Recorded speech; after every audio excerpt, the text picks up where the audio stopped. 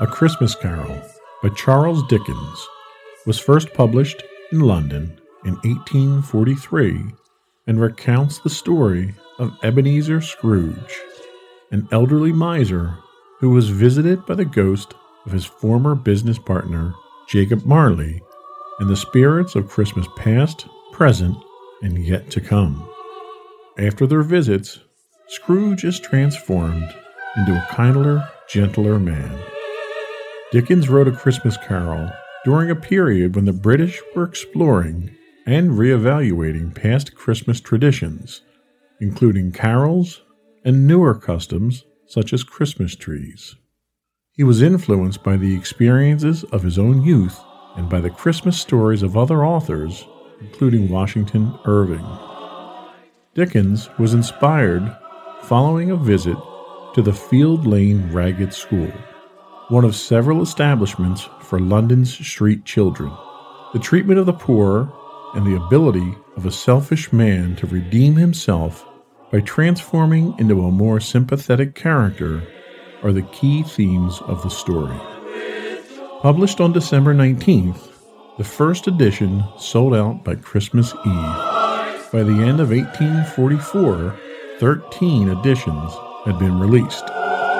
In 1849, Dickens began public readings of the story, which proved so successful he undertook 127 further performances until 1870, the year of his death.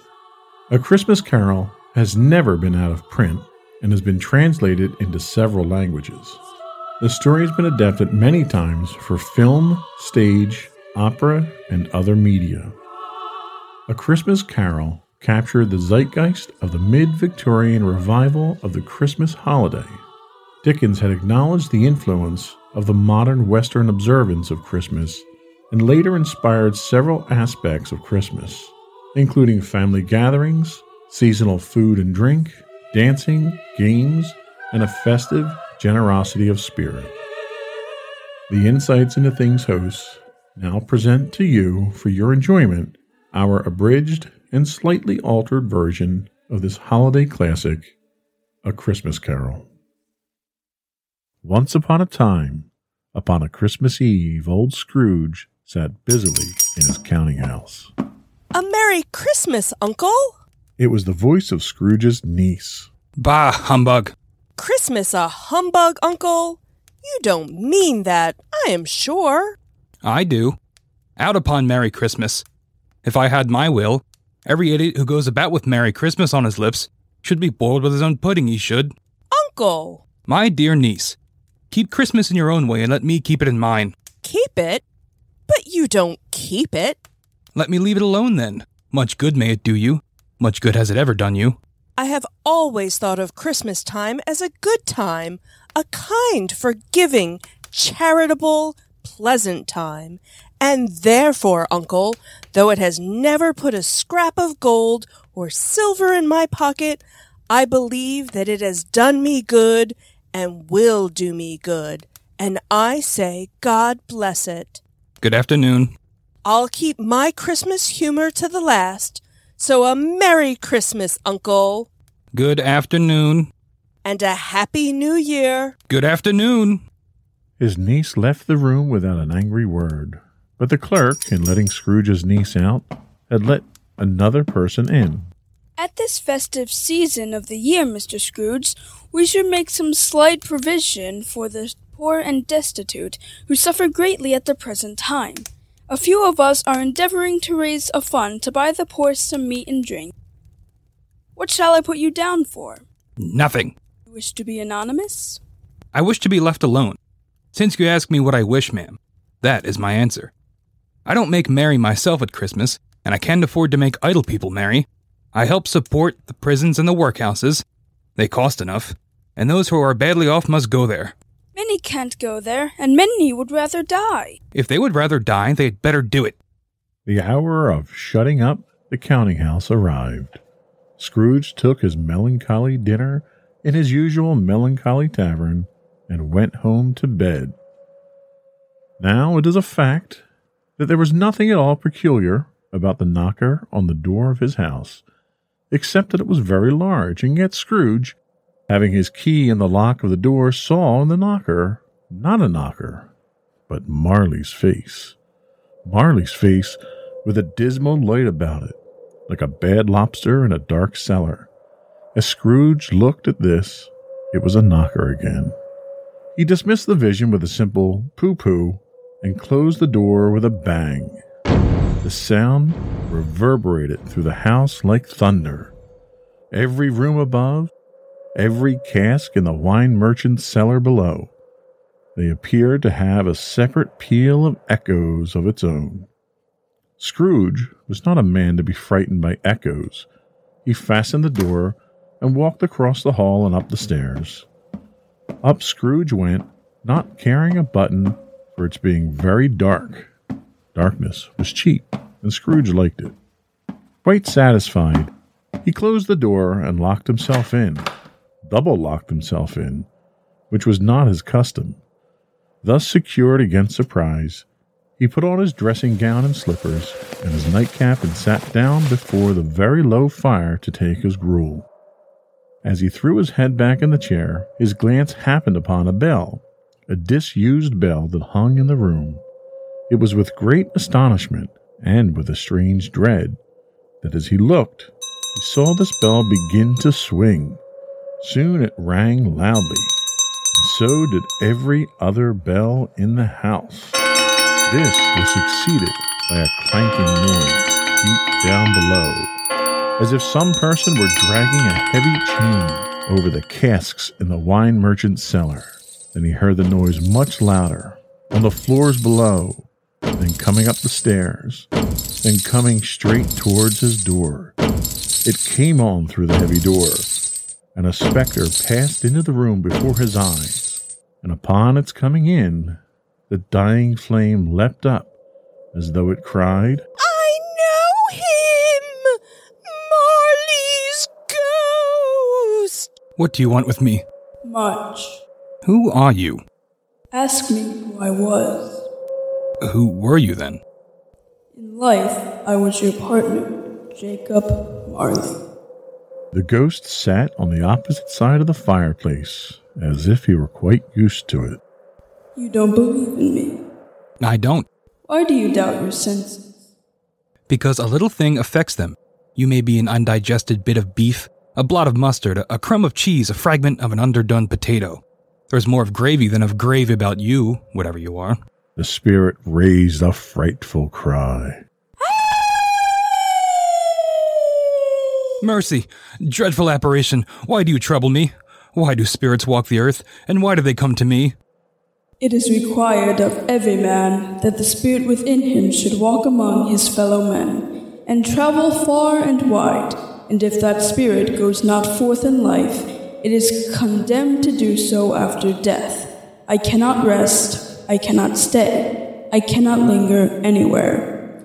My spirit never walked beyond our counting house. Mark me! In life my spirit never roved beyond our money-changing hole, and weary journeys lie before me. Scrooge was very much dismayed to hear the spectre going on at this rate, and began to quake exceedingly. I am here tonight to warn you that you have yet a chance and hope of escaping my fate. You will be haunted by 3 spirits. Expect the first tomorrow night, when the bell tolls 1. Expect the second on the next night at the same hour. The third upon the next night, when the last stroke of 12 has ceased to vibrate. Look to see me no more. Scrooge tried to say humbug, but stopped at the first syllable.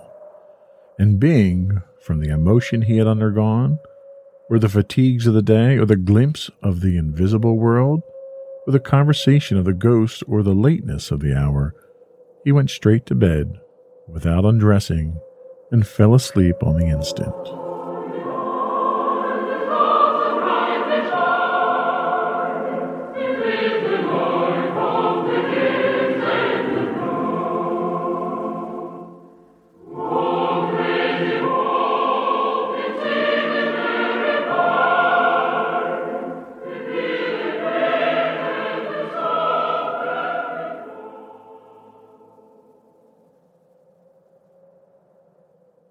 When Scrooge awoke, the church clock tolled a deep, dull, hollow, melancholy 1. Light flashed up in the room upon the instant, and the curtains of his bed were drawn aside by a strange figure like a child. Are you the spirit, sir, whose coming was foretold to me? I am. Who and what are you? I am the ghost of Christmas past. As the words were spoken, they passed through the wall and stood in the busy thoroughfares of a city. It was made plain enough by the dressing on the shops that here, too, it was Christmas time. The ghost stopped at a certain warehouse door and asked Scrooge if he knew it. Know it? Well, I apprenticed here. They went in at sight of an old woman in a Welsh wig sitting behind such a high desk that if she had been 2 inches taller, she must have knocked her head against the ceiling. Scrooge cried in great excitement. Why, it's old Fezziwig. Bless her heart, it's Fezziwig, alive again. Yoo-hoo there, Ebenezer, Richard. A living and moving picture of Scrooge's former self, a young man came briskly in, accompanied by his fellow apprentice. No more work tonight. It's Christmas Eve, boys. Let's have the shutters up. Clear away, my lads, and let's have lots of room here. Clear away? There was nothing they wouldn't have cleared away, or couldn't have cleared away, with Mrs. Fezziwig looking on. It was done in a minute. The warehouse was as snug and warm and dry and bright a ballroom as you would desire to see upon a winter's night. In came a fiddler with a music book, and went up to the lofty desk, and made an orchestra of it, and tuned like 50 stomach aches.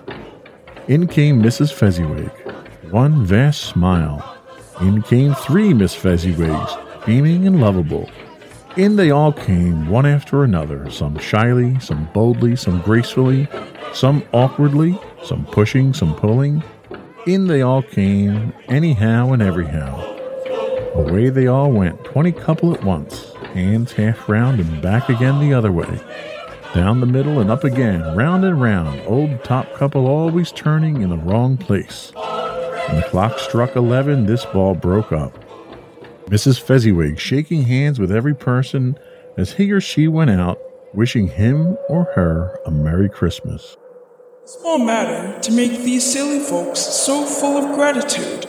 She has spent but a few pounds of your money, 3 or 4 perhaps. Is that so much that she deserves this praise? It isn't that, Spirit. She has the power to render us happy or unhappy, to make our service a pleasure or a toil. Say that her power lies in words and looks, in things impossible to add and count 'em up. What then? The happiness she gives is quite as great as if it cost a fortune.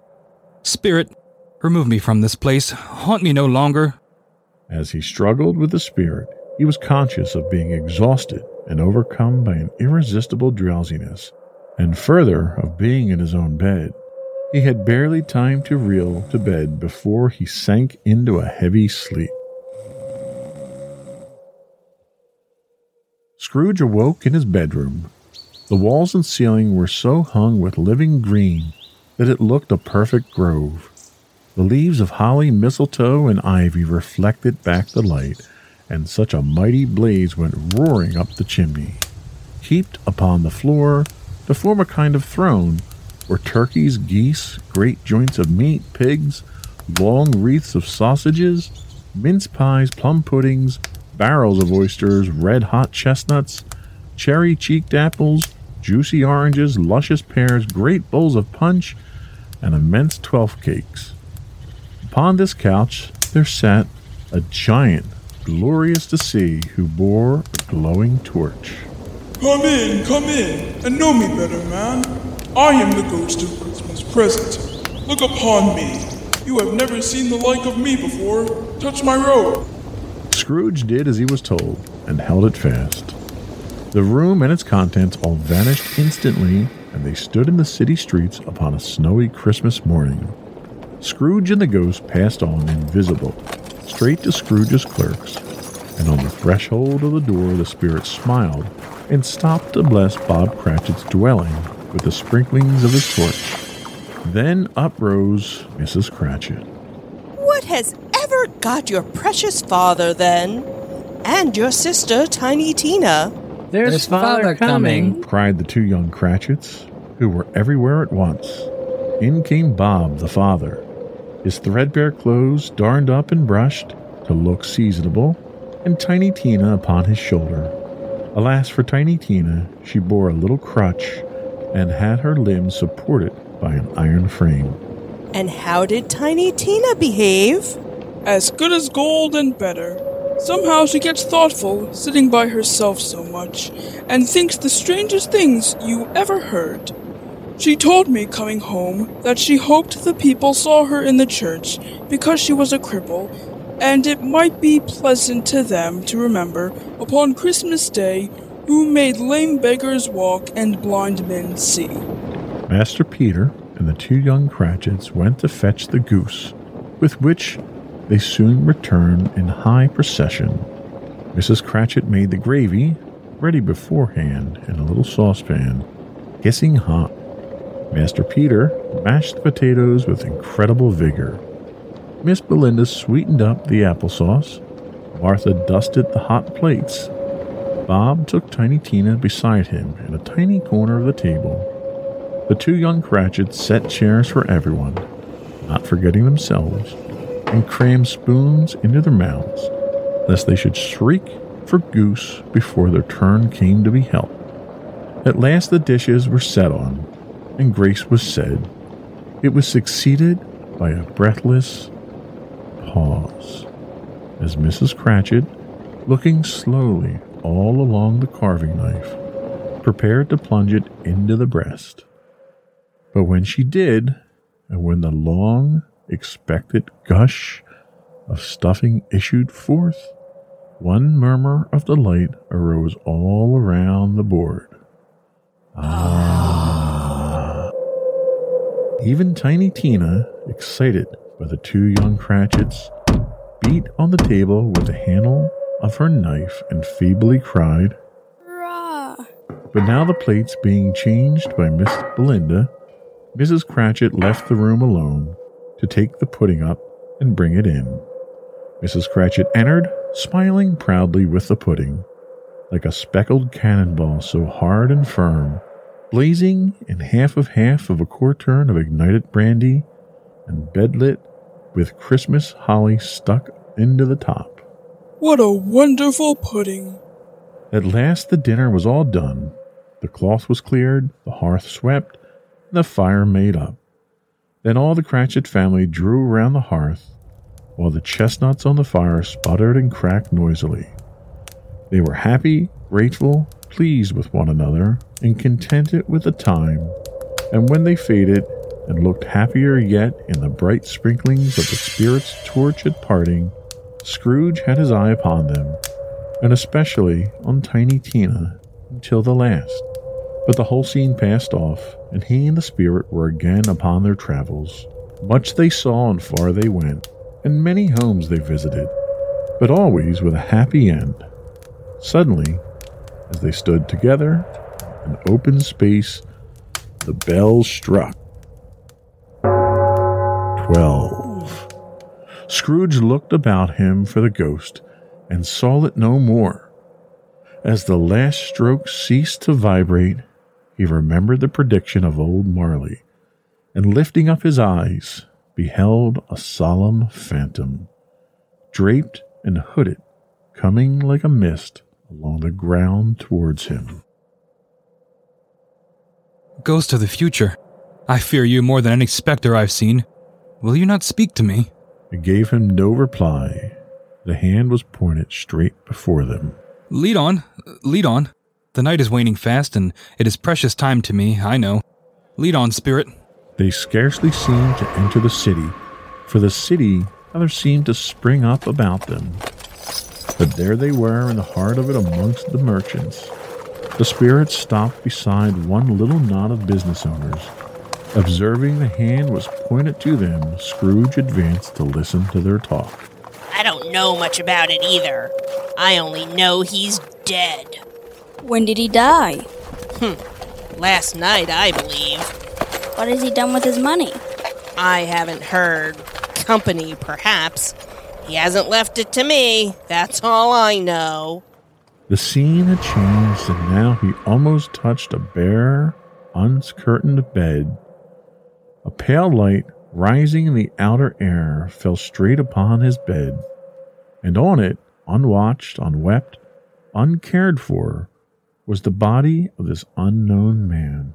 Spirit, let me see some tenderness connected with the death, or this dark chamber, spirit, will be forever present to me. The ghost conducted him to poor Bob Cratchit's house, the dwelling he had visited before, and found the mother and the children seated round the fire. Quiet, very quiet. The noisy little Cratchits were as still as statues in one corner, and sat looking up at Peter, who had a book before him. The mother and her daughters were engaged in needlework, but surely they were very quiet. The mother laid her work upon the table and put her hand up to her face. The color hurts my eyes. They're better now again. It makes them weak by candlelight, and I wouldn't show weak eyes to your father when he comes home. For the world, it must be near his time. Pass it rather, but I think he has walked a little slower than he used to these few last evenings, Mother. I have known him walk with tiny Tina upon his shoulders, very fast indeed. But she was very light to carry, and her father loved her so. That is no trouble, no trouble. And there is your father at the door. She hurried out to meet him, and Bob came in. His tea was ready for him, and they all tried who should help him to it most. Then the two young Cratchits got upon his knees and laid each child a little cheek against his face, as if they said, "Don't mind it, Father. Don't be grieved." Bob was very cheerful with them, and spoke pleasantly to all the family. He looked at the work upon the table and praised Mrs. Cratchit and the girls. You went today, then, Robert? Yes, my dear. I wish you could have gone. It would have done you good to see how green the place is. But you'll see it often. I promised her that I would walk there on Sunday. My little child. Spectre, something informs me that our parting moment is at hand. I know it, but I know not how. Tell me what that man was with the covered face whom we saw lying dead. The ghost of Christmas yet to come conveyed him to a dismal, wretched, ruinous churchyard. The spirit stood among the graves and pointed down to one. Scrooge crept towards it, trembling as he went, and, following the finger, read upon the stone of the neglected grave his own name, Ebenezer Scrooge. Am I that man who lay upon the bed? No, spirit. Oh, no, no. Spirit, hear me. I am not the man I was. I will not be the man I must have been. Why, show me this, if I am past all hope. Assure me that I yet may change these shadows you have shown me by an altered life. I will honor Christmas in my heart, and try to keep it all year. Oh, tell me, I may sponge away the writing on the stone. Holding up his hands in one last prayer to have his fate reversed, he saw an alteration in the phantom's hood and dress. It shrunk, collapsed, and dwindled down into a bedpost. Yes, and the bedpost was his own. The bed was his own. The room was his own. Best and happiest of all, the time before him was his own, to make amends in. He was checked in his transports by the churches ringing out the lustiest pearls he had ever heard. Running to the window, he opened it and put out his head. No fog, no mist, no night. Clear, bright, stirring golden day. What's today? Cried Scrooge, calling down to a boy in Sunday clothes. What's today, my fine fellow? Today? Why, Christmas Day. It's Christmas Day? I haven't missed it. Hello, my fine fellow. Hello. Do you know the poulterers? In the next street but one, at the corner? I should hope I did. An intelligent boy. A remarkable boy. Do you know whether they've sold the prize turkey that was hanging up there? Not the little prize turkey. The big one? What? The one as big as me? What a delightful boy. It's a pleasure to talk to him. Yes, my buck. It's hanging there now. It is. Go and buy it. Buy it now? I am in earnest. Go and buy it and tell him to bring it here, that I may give them the direction where to take it. Come back with the man and I'll give you a shilling. Come back with him in less than 5 minutes and I'll give you half a crown. The boy was off like a shot. I'll send it to Bob Cratchit's. He shan't know who sends it. It's twice the size of Tiny Tina. Scrooge dressed himself all in his best, and at last got out into the streets. The people were by this time pouring forth as he had seen them with the ghost of Christmas present, and, walking with his hands behind him, Scrooge regarded everyone with a delightful smile. He looked so incessantly pleasant, in a word, that 3 or 4 good-humored folks said, Good morning, sir. A Merry Christmas to you. He was early at the office next morning. If he could only be there first and catch Bob Cratchit coming late. The clock struck 9, no Bob. 1/4 past, no Bob. Bob was a full 18 minutes and a half behind his time. Bob's hat was off before he opened the door.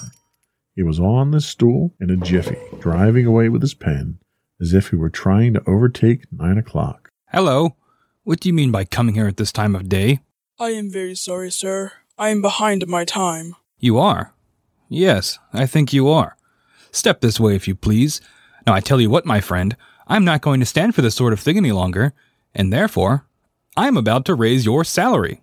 Bob trembled. A Merry Christmas, Bob, said Scrooge as he clapped him on the back. A merrier Christmas, Bob, my good fellow, than I've given you for many a year. I'll raise your salary and endeavor to assist your struggling family. Scrooge was better than his word. He did it all and infinitely more, and to Tiny Tina, who did not die, he was a second father. He became as good a friend, as good a master, and as good a man as the good old city knew, or any other good old city, town, or borough in the good old world. Some people laughed to see the alteration in him, but his own heart laughed, and that was quite enough for him. And it was always said of him that he knew how to keep Christmas well. May that be truly said of us and all of us.